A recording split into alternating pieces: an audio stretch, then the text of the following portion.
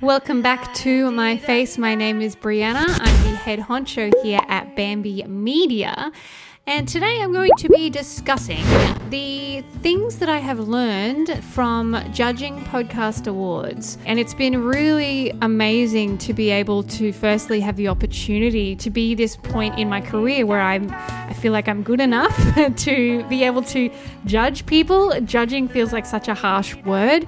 But being able to weigh in on what makes a good show, and that's been really exciting for me to be able to do.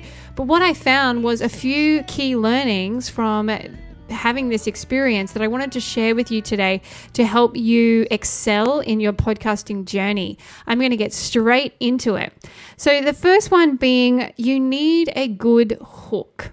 So when I'm listening to a show, what I found myself doing without kind of even realizing it is wanting them to get to the point.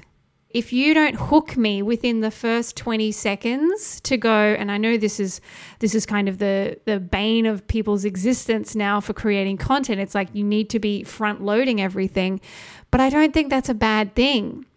It's like having a trailer at the beginning of every episode to just hook someone in to go, hey, you want to listen to this. Like there's a reason why you should stay in this episode. A person that does this really well would be the podcast Diary of a CEO. He has a beginning bit where it's kind of snippets, little quotes that they've said, and maybe a few snippets of questions that he asks at the beginning that kind of make you go, oh, okay, this conversation goes in a lot of different directions. I'm interested in these topics, therefore I'm going to stay and listen.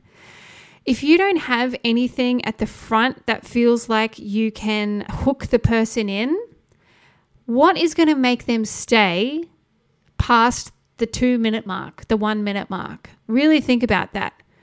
What are you saying at the beginning of all your episodes to make it clear that it's worth sticking around for? So if we use myself as an example, even just for this episode, I was very clear very quickly what this episode was about so that you could make a decision quickly as to whether it's something you're going to need or engage with or whether you're going to move on to something else. So you've got to bring some personality to the front of your episodes. You've got to make it different to other people to really hook someone in and feel like they are tuning into something that is going to be valuable for them for their precious time. Off the back of that, the next thing is stop having long intros.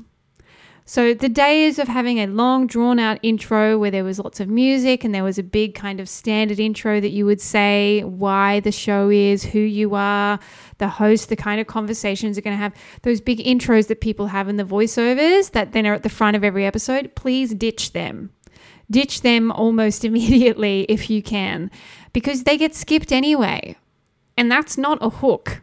If they're a new listener to your show, that's the point of having a trailer episode, that episode that sits at the top of all your podcast platforms where they can go, oh, what's this show about? Click on the trailer and listen to that. Not the beginning of every episode having a big long intro. It's very hard for people to stay engaged if you've got that sort of thing. And also front loading with a bunch of ads, pre-roll ads, and thanking all the sponsors and all these things. Like, it's good to have pre-roll ads, and a lot of the time they're necessary from a sponsorship perspective, but keep them short. Have a nice meaty mid-roll that you can really dive in and thank the sponsor. So if you have a sponsor or something that is at the front of the episode, try and keep it to like, this episode is brought to you by X. We love them because Y. Now let's get into it, something like that. So it's really short and then actually getting into just the episode.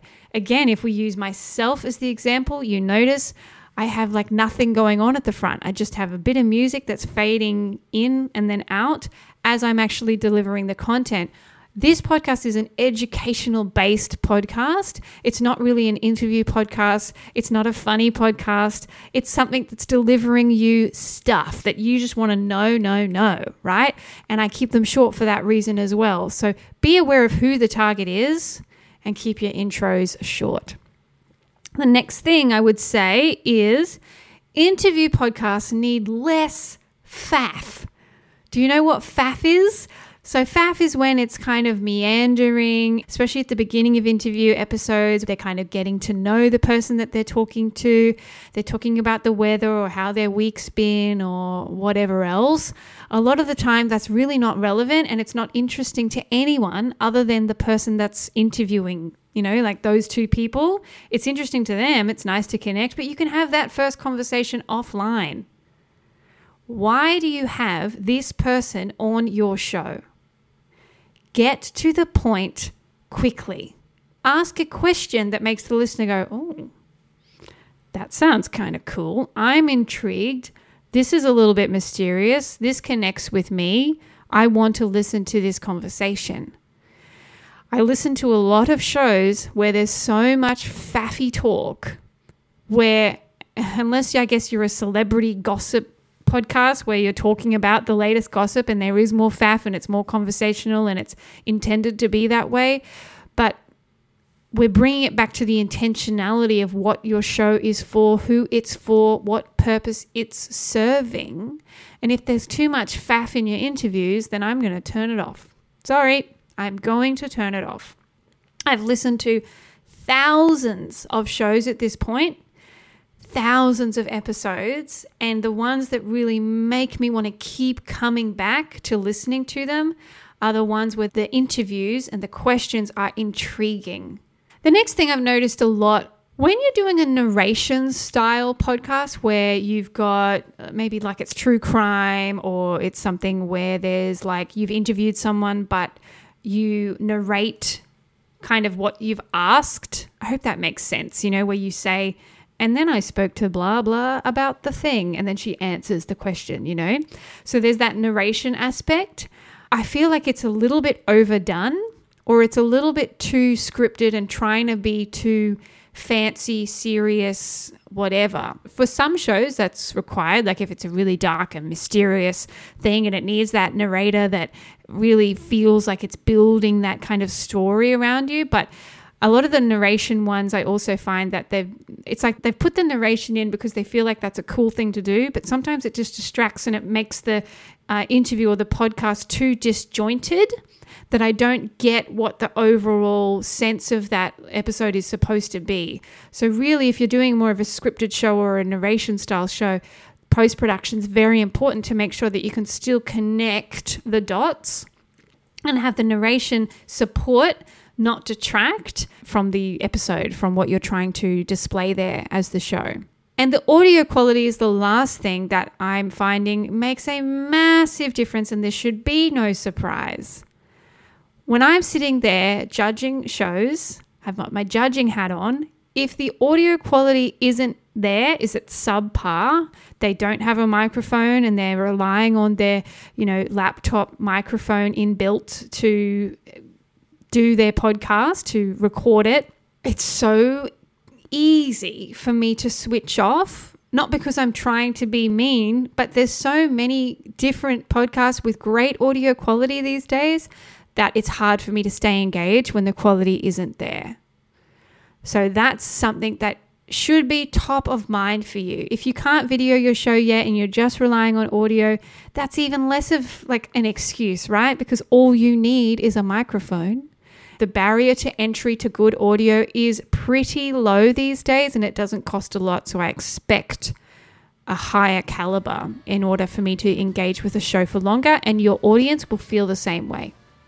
They will accept crappy audio for a while, but if you're kind of 10 episodes in and it's still not great, you may run into some trouble with audience retention on that. So always be looking for ways to make your show a little bit better if you can. That's the main learnings that I've come across from the judging that I've been doing recently. If you've liked this content, please subscribe to it on YouTube.